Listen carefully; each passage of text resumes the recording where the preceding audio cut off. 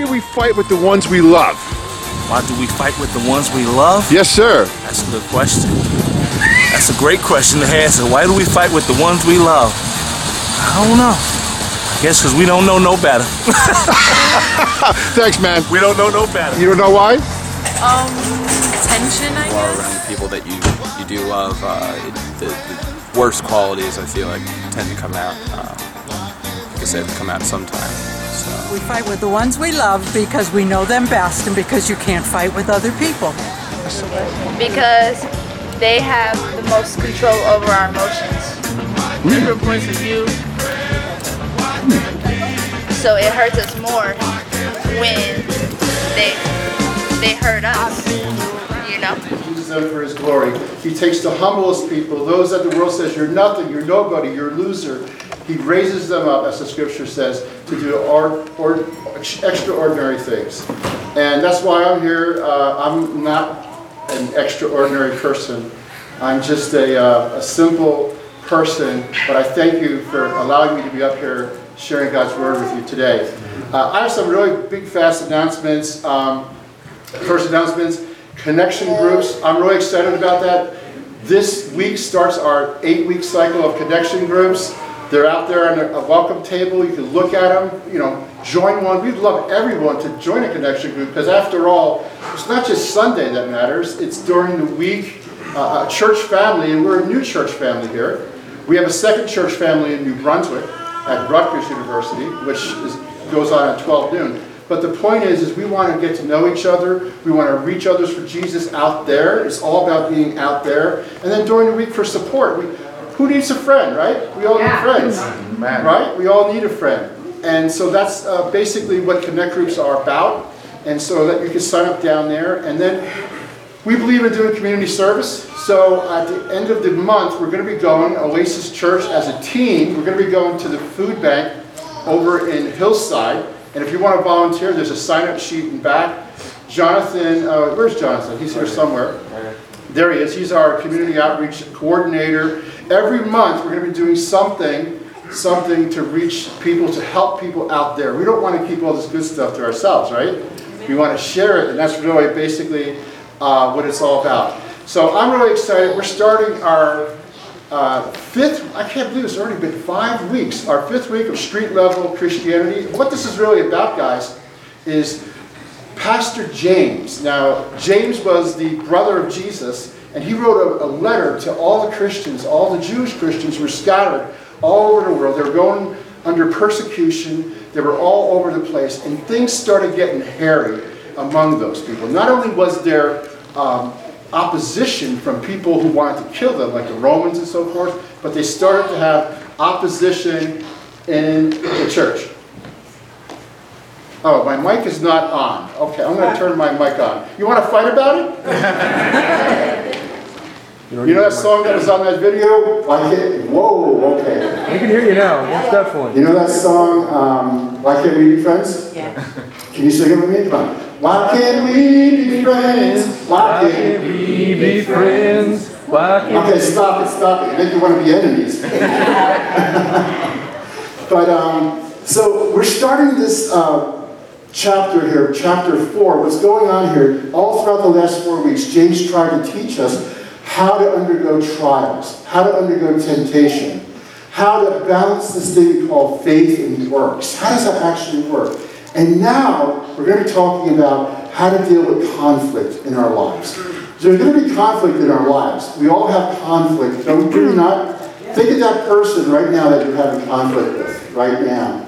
And we all have this kind of conflict. So James is going to be talking about how to deal. There's a godly way of dealing with conflict, and there's an ungodly way of dealing with conflict. There's a proud way of dealing with conflict, and then there's a humble way of dealing with conflict. And so we're going to get into James chapter 4, verses 1 to 10. Why don't we bow our heads and thank the Lord? Father God, I just thank you so much for your love, Lord. I thank you for who you are. I thank you, Father, that no matter where we are in our spiritual journey, you love us, you desire us, you desire a relationship with us.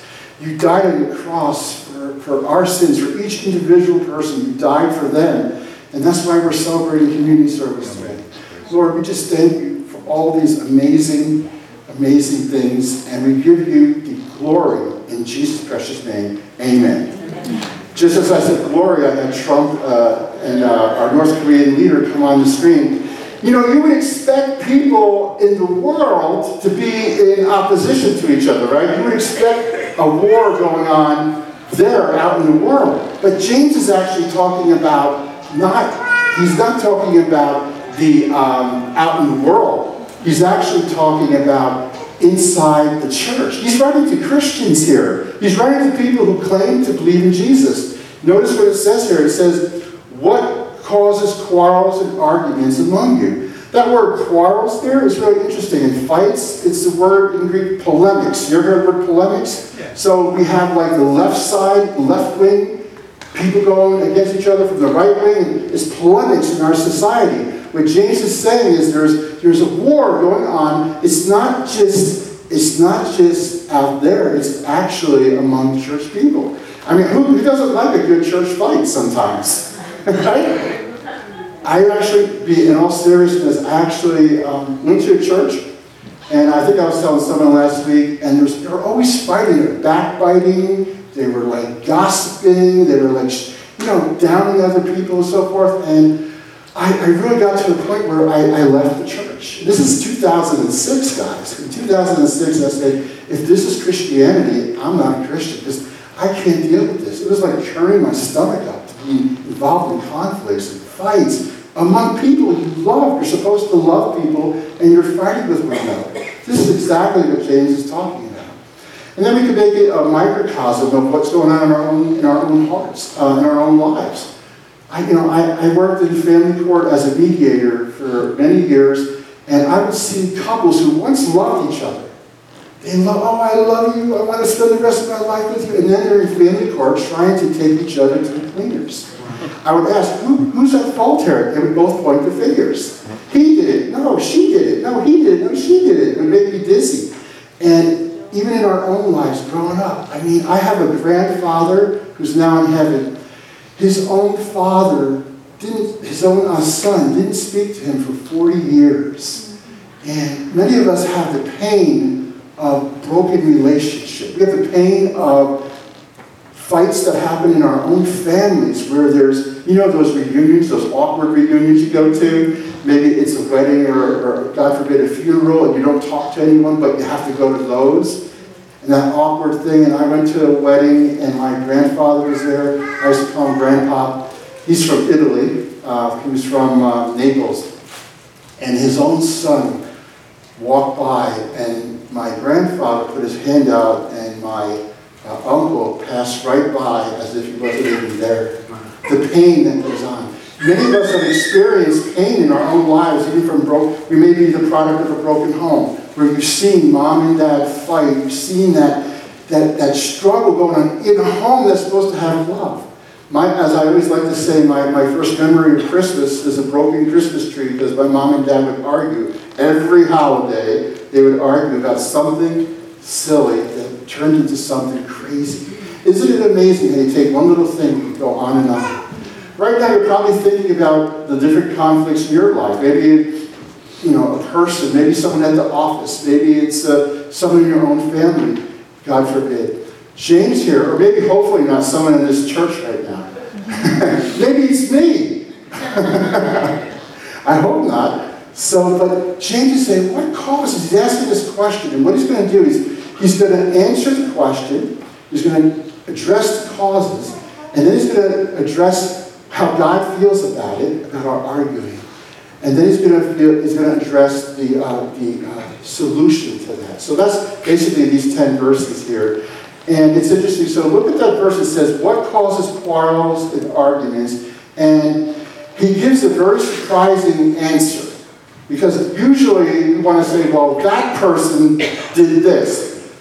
And we're not belittling the fact that some of us have been real victims. We're not talking about that necessarily, but in all of our lives, as a general statement, James is saying most of these quarrels and arguments come from a civil war going on within ourselves. It's actually going on in ourselves. It's not out there. It's the symptoms are out there, but the cause, he's saying, is the passions that are at war within us. That word passions there is a very interesting word. If you have a Bible, and I hope you do, you should underline that word. In the King James Version, it will say pleasures, but actually it's the Greek word where we get the word hedonism from. It means generally referred to, it's like, just, it's on the screen behind me, but generally it's like I want what I want when I want for my own pleasure, and no one is getting in the way of me having that thing. And no matter what it does, no matter what people I have to run over, no matter what thing I have to do, I'm going to make this. And not only that, it becomes an end in itself over time.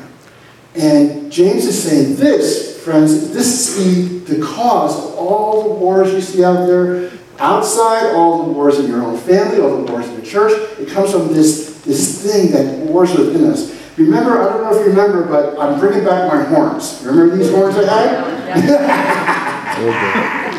Remember that? In Romans chapter 6, when we were going through the book of Romans, we said, when you become a Christian, the Holy Spirit comes to live inside of you, but there's still, you have God's nature. You have the Holy Spirit of God who's reformed you.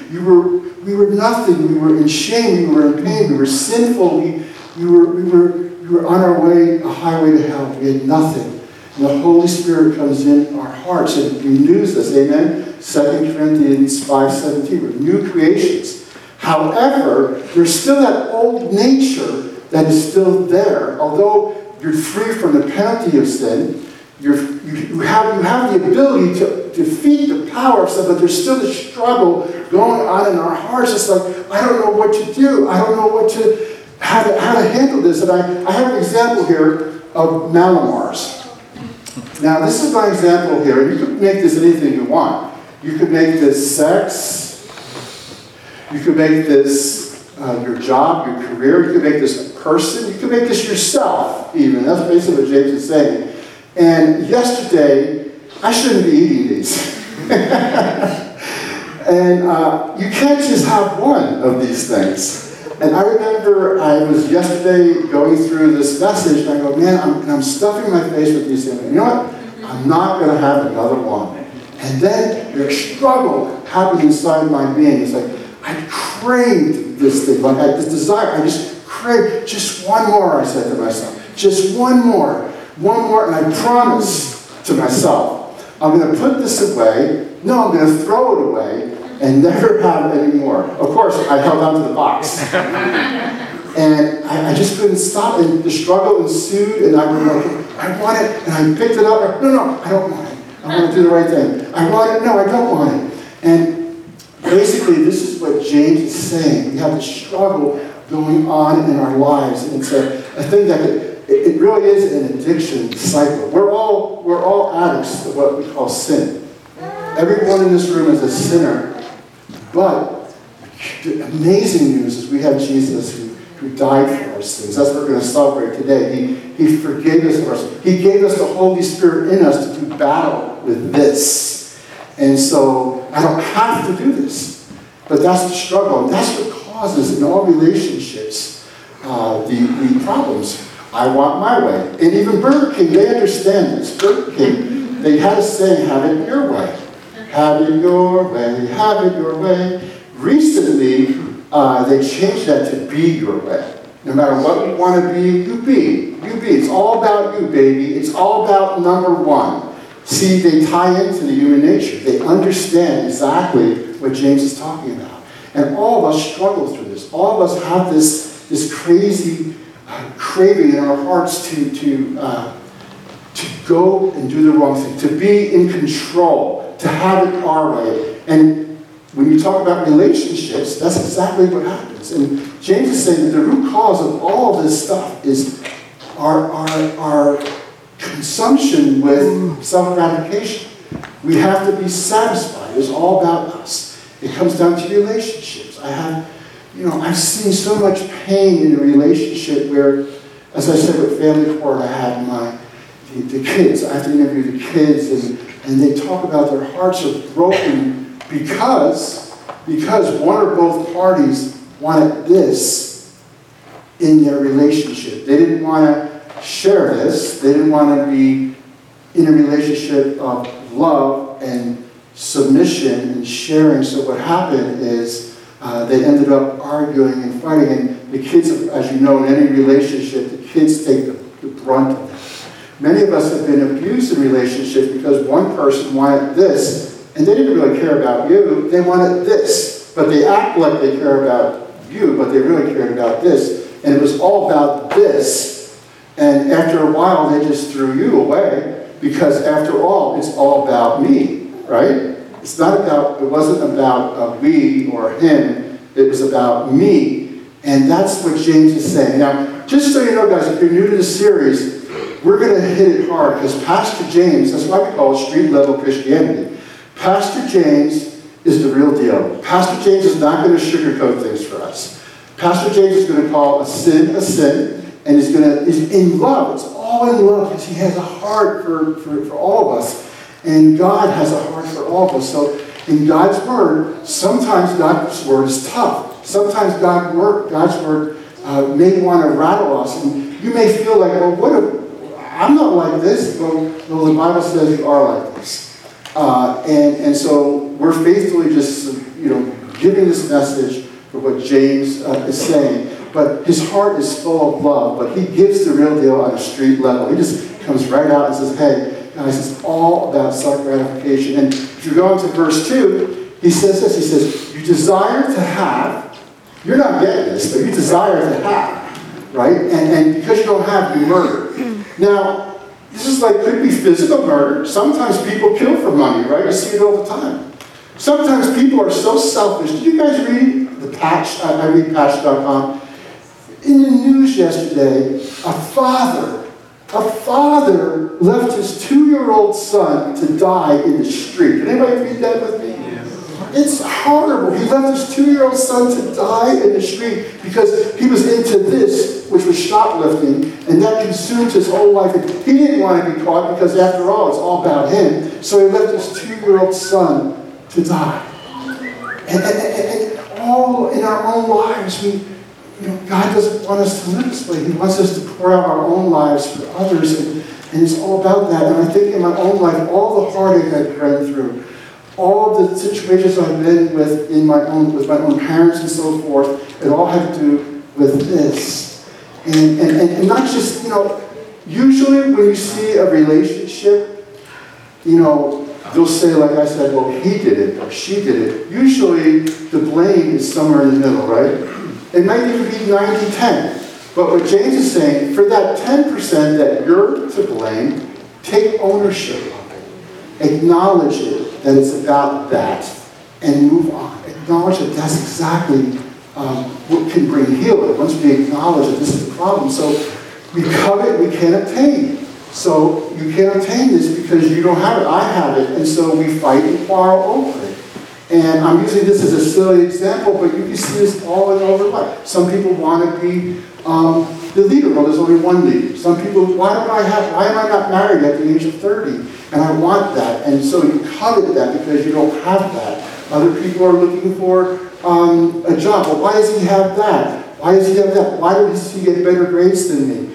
Why is he smarter than me? Why are they richer than me? And then it's that keeping up with the Joneses thing that goes on. And over and over and over, it goes on in this relationship. It happens. And I've seen relationships end horribly. Best of friends are no longer speaking because of it. And what James is saying then is, then he says, well, some of us may even ask God. But he says you're asking with the wrong reasons. Because first off, you don't ask. And when you do ask, he says, you ask with the wrong motives because you want to spend everything on yourself, on your passions. That's that word pleasure, or hedone, which means hedonism, and it means pleasure or passions. You want to spend it all on this, whatever this is. And this is what James is saying. So he's setting this up. He presents the question. He tells us the cause of all the issues. North Korea and us, and then the microcosm, us and our own church family, and our own relationships, and all about us wanting our own way. And then God has his view now. And James is going to share that in verse 4. And here's the big lie. And I noticed this in myself. The big lie is this, and it's with any addict, knows this, and most Christians should know, you should know this, that in our hearts, because we want this so badly, it goes back to the Garden of Eden. Eve wanted that apple, whatever. I think I told you before, I think it was a kumquat. But she wanted that apple, and she had everything around her, but she wanted that so badly. She thought that was going to be the be-all and end-all. The big lie here is that living for your pleasure is going to bring about satisfaction. That deep heart satisfaction that you really are longing for. All of us are really longing for that deep, loving relationship, the intimate relationship. We're longing for that thing that can satisfy us and give us joy and peace and love. And what God says is that's not gonna satisfy you. In fact, that's a lie that will never satisfy. And what happens? Just like me, I just need one of those things. I didn't have one, I had 7 of them. And the only reason I stopped at 7 is some people in my family came home and I hid the box. I don't know why, but I hide things, and I hid that because I didn't want people to know that I had no self-control. But you're looking at a dude that has no self-control, except by the Holy Spirit. Amen. And so here, don't be looking at me. You guys, come on now. You have your own issues. And here, amen. So here's what the Lord's saying here. So here, living a self-gratifying life puts us then on a collision course with God. And that's exactly so. Not only is it horizontal relation problems, but there's vertical relation problems with God. Because the moment we start living like this, the moment we start saying that there's something outside of God that satisfies, that becomes our idol. Whatever it is in our lives that we're doing in our lives, it could be pornography, it could be sex. And notice, by the way, that word for passion and pleasure, there's pleasures that are good, right? Sex is a good thing in its right place. Food, even Malamars, I might dare to say, are good in its right place. But it's the right time, the right place, the right way. What God is saying, when you put an inordinate amount of time in those things, that in effect becomes your idol. That in effect replaces God. And that is exactly why in the next verse, God says, I have a different version than the ESV. I like this version because it kind of like hits it. He said, hey, guys, when you do this, when you go after that, let me take these things out. When you go after that and not me, all of a sudden, and you know what? It could have happened subtly. It could have happened over time. After all, when you take that vow in a marriage, for example, you say, I'm going to love you till death do us part. But then a year later, and I know couples like this, less than a year later, they're in divorce court. When you do that, over time, you can start off great.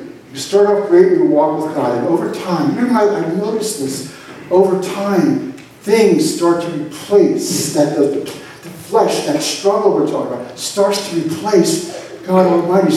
When I remember getting on my knees, I had nothing, guys. I had nothing. I had an incurable disease. I was gone. I had nothing in my life. And basically in the gutter, spiritually, emotionally, physically. And Jesus lifted me up. He made me a new creature. He gave me a new beginning. He forgave me. I felt so wonderful. And Jesus, thank you for saving me, Lord. But over time, somehow, that replaced him over time. And that's that constant struggle that we all have to deal with. And it's a battle. It's a spiritual battle. And what God is saying here is, guys, you don't realize this, but you're cheating on me. You're cheating on me. How does it feel to be cheated on, guys? Anybody been cheated on lately? When you're cheated on, you feel sick to your stomach. You feel worthless. You feel the worst you could possibly feel. You feel like about this big, your self-esteem goes into the tank. You know, God has feelings. We have a loving heavenly daddy, Abba Daddy, that loves us so much. And he says, if you want, it's all about wanting your own way that's caused this thing. Because you were flirting with these things, those Malamars, as an example. You're flirting with that. Every chance you get, you're going over to that instead of to here. You know, God, that's the 6th commandment right there. And the first commandment, honor the Lord your God, love with all your heart, mind, soul. And many of us choose our pleasures instead of even coming here on a Sunday morning and worshiping with God. It's a hard thing. This is Pastor James in a loving heart. Imagine he's pouring his heart out. He's probably in tears right now. Pouring his heart. Guys, look, you're cheating. He's the one that did it all for you. Why are you putting him second, third, fourth place in your life? Why are you choosing these things on a Sunday instead of these things? You know, God says honor the Sabbath. He says to honor the Sabbath. Make it holy. Give him a day. Give him your heart. You know, your actions speak louder than your words. It's all about actions, not words. And this is what James is saying. It's not a guilt trip, guys. Understand the attitude that James is writing this. Understand what he's saying about the Lord. He's saying when you do this, you end up becoming enemies with God. Not that God is your enemy. He loves you. But that you put yourself in a position where God has no other choice but to be in opposition with you. He says, do you suppose God doesn't care? Of course he cares. He loves us. In fact, the scripture says, this is interesting, it's an Old Testament quote. It says it's a zealous lover, a jealous lover. He's not jealous like you're jealous. Well, look at that. You know, you get jealous over someone having this. No, his jealousy is like a jealousy out of an earnest love, fervent love that he wants the best for you. He wants to have you the happiest you can be in him. He knows he's the source of living water. He's the source of everything. And it breaks his heart. And to see the Father's heart, I want you to go to Matthew where Jesus is weeping over Jerusalem. Here's the Son of God, and we're going to have communion shortly. Here's the Son of God who he's about to be put to death for our sins, for my sins, for your sins, for the whole world's sins. And what is he thinking about? He's not thinking about his own self. He's not being self-gratified. He's weeping over his own people, saying, Jerusalem, Jerusalem, how I long to gather you in my arms and to just hold you like a mother holds her chicks and just to hold you close and to love you. You know that little baby that you just want to love that little baby? That's what God's heart is toward you. That's what it's all about. That's why he's yearning for you. He yearns for us. And he knows, because he says, what I offer you is much better than those things. Much better than any of these things. And we see another picture of God in the prodigal son, where the son went far away and he screwed up his life. He got into that. He got into that pleasure, the hedonism. He got into all that. And the father was still waiting for his son. I love that picture so much. So many times I've gone far away from him, and he's always there. If you know the parable, it has the father, a picture of Abba Daddy, looking for his son. Looking for his son to come home. He was out screwing around. He was out putting in 3rd, 4th, 5th place, not even 10th place. But his father kept yearning for him. He yearned for him. That's that jealous lover. He yearned for him to come back. I thought of this because I thought of my own son, Jesse, who, thank God, what God did in his life. Like 2011, 2009, when we first started Oasis, he said, Daddy, and you guys, a lot of you know, but a lot of you don't. He said, Daddy, listen, your vision is not my vision. I'm out of here. You're not going to see me. Maybe 1 or 2 months a year. Now, if you love your kid, that hurts. All right? I mean, I'm sorry. That's where I come from.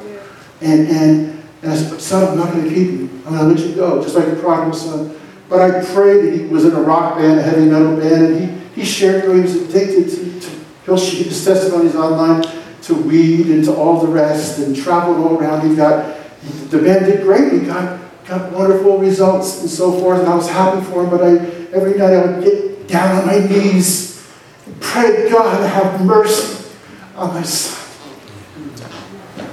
God, save him. That's the heart. If I have a heart like that, what do you think your heavenly daddy has? That's what it's all about. It's not like a hammer. Did you grow up believing that God has a hammer over your head? That's not the God we serve. Yes, there's discipline. Yes, there's going to be judgment for those that do not believe him. We believe in something called eternal hell here. But God doesn't want anyone to go there. Amen. died on a cross for us. He bled for us. His beard was pulled out for us. And he said, Father, forgive them, for they know not what they do. So that's the point. It's never too late. Even that thief on the cross said, Jesus, remember me. And he was a thief his whole life. He deserved to die. And Jesus said, today, I tell you, you'll be with me in paradise. It's never too late. It's never too late. I don't care where you are in your life. It's never too late to come to Jesus. But this is exactly the love it isn't. I remember my son when he came back out of nowhere. I'm looking at the time here. He came back, and I'm going to call the band up. He came back, and he said, Dad, I'm coming home. Crazy, amazing. And the funny thing is a couple days later, I said, why are you coming home? You have it good now as far as your band is concerned. He said, I don't know. But God knew. God, the Holy Spirit is drawing him. Some of you today, God has drawn here. You don't even know why you're here. You don't even understand why you're here. But God has drawn you in here because he wants to reveal his love to you through this power of his Son, Jesus. Amen. He wants to reveal his forgiveness to you. He wants you to know that you might have screwed up in your life, but there's no such thing as a life that can't be saved. God's in the business. He is in the business. In fact, he only builds upon ruins. You know that, right? He only builds upon ruins. The people who think they're all that, God can't use. God can't forgive. That's what it says here, right here. So, but when Jesse came home the next day, I found him on his knees. I opened the door and found him on his knees, praying to Jesus. Hallelujah. Hallelujah. This is crazy stuff. He's serving God right now. He and his wife are over at Rutgers. He's in the band right now. They're doing a connect group right after church. He's been serving God now for 5 years. It's an amazing thing. It says here, my clicker's not working there. You want to turn to the next slide, please? It says here about the humble. Here's where it gets into the humble. Do you want to turn to the next slide for me? Basically, look at that verse there. But, I love what I see as buts. You screwed up your life, but, right? I made a mess of this, but God. But God. It's all about God. And he says, therefore, God opposes the proud. That word opposes is like, I want you to picture like a football linemen going against each other. God opposes you. If you're proud, God is against you. He's opposing you. You know why? Satan was proud. Satan was self-gratifying. Satan said, I will ascend to the mountains. I will be like God. I will take God's place. I. And that's why God hates that. God hates that. He doesn't hate you. He hates that attitude. He opposes the proud. It gives grace to the humble. That means grace is undeserved favor. We don't deserve anything, just like the prodigal son. But because God loves us, because he died for us, he said, I'm taking you in because I love you. And you come with a humble heart.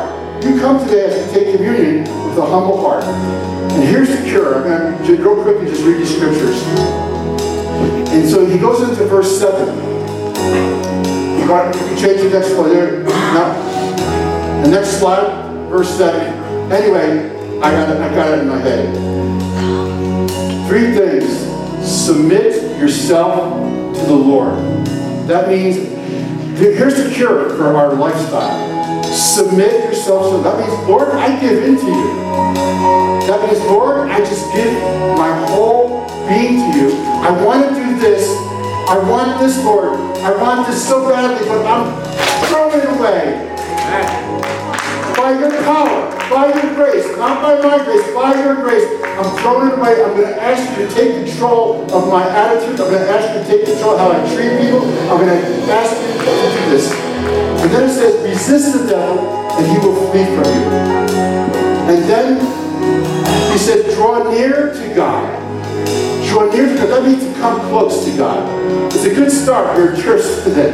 It means to draw near to God, and he says, we'll draw near to you. So, communion is all about celebrating, and I'm going to call the men forward for communion. Communion is all about celebrating, remembering that Jesus died for our sins. And He wants us to come with an attitude of submission to Him, saying, Lord, without You, I would be out there still. Without You, I would be lost. Without You, I wouldn't be forgiven. Without You, I would be nothing. And remembering His broken body on that cross, once and for all, He died, but thank God, 2 days later, He rose again on the third day. And that's what it's all about. Remembering that and worshiping Him. So submitting, resisting the devil, and drawing near to God. I ask you this as we come to this communion. You take one step toward Jesus, and He promises He'll never drive you away. One step, and He will never drive you away. Those who come to Jesus will always make it. Jesus says in John 6:37, He who comes to me, I will never, ever drive away. So that's what it's all about. So when we come to communion, I want you to understand this communion is open to everyone. If you claim Jesus as your Savior, you may not even understand everything. But if you claim to God, I want You, Jesus, I want You, Jesus, I'm tired of living that life that James talks about, I want You, then this is open to you. This is between you and God. This is a very holy moment. It's something you want to self-examine your life on. It's a time where you want to, before you take that, we're going to pass it out now. You can start passing it out. We want to take this together. We want you to understand that a holy moment is here, that the presence of Jesus Christ is here right now by the power of the Spirit. Now, there's the next slide. I want you to, for application this week, who in your life besides God? If it's God, go to the Lord and ask forgiveness. John 1:9. If I confess my sins, He's faithful and just to forgive and cleanse. But He says this, examine your heart and take stock of how you're living. And I want you to take a list of people that you're in conflict with right now. Who is in your life right now that you're in conflict with? And I want you to pray for those people. That's the first step. Pray for those people. You might hate those people. Pray for them and ask God to do a miracle in their lives. And ask God to do a miracle in your life. So, why don't we bow our heads and pray? Father God, I thank You so much for Your love. I thank You for Your mercy. I thank You for the band. I thank You for everybody here. And Father, I pray that You would touch that heart today that does not know You. I pray that You would touch that person today who, Lord, who's feeling unclean, who feels that they know, Lord, that there's addiction. They know that they're living a self-gratified life, Lord. They know that there's an issue in their lives that is destroying their family, it's destroying their life, it's destroying their soul, it's destroying them. Father, I pray for that person right now. And if there's anyone in this room right now that does not know Jesus Christ as their Lord and Savior, I want you to know that today is your day. The Bible says today is the day of salvation. Yes. You can come to Him. All you need to do is accept Jesus as your Lord and Savior. But that means to repent of your sin, to understand where you're going is the wrong way, to say, Father, forgive me, but thank You for sending Jesus, acknowledging that Jesus died for your sins, and believing that He rose again on the third day, like the Scriptures say, and confessing Him. So if you want to know more about being a Christian, raising your hand is not going to save you. But if you want to find out more about that, come to one of our leaders, come to me, and we'll go over the gospel in depth and show you what it is. It's just a simple faith. Oh God, I surrender. I give You my heart. Let's talk about it. And then, Father, we pray for all the rest of the people who are in this room, Lord, that this message would somehow draw open and Lord, tug on our pride, Lord. Take away our pride, Lord. Take away our pride and help us have the power by Your Spirit to say, I'm sorry.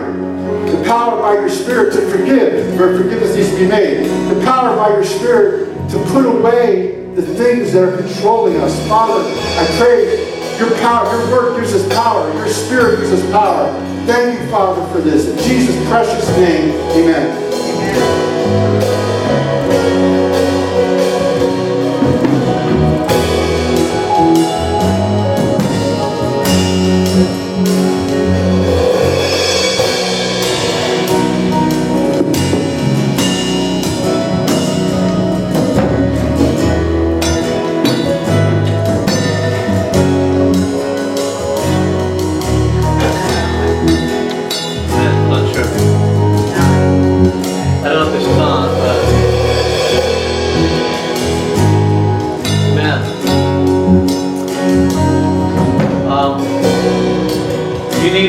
Today, if you need prayer or anything like that, I want to invite you to come up to the front.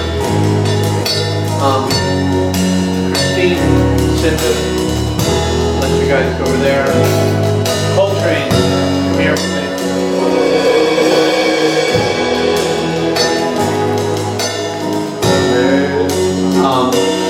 Good song. God is so good, isn't he? He gives us a second chance.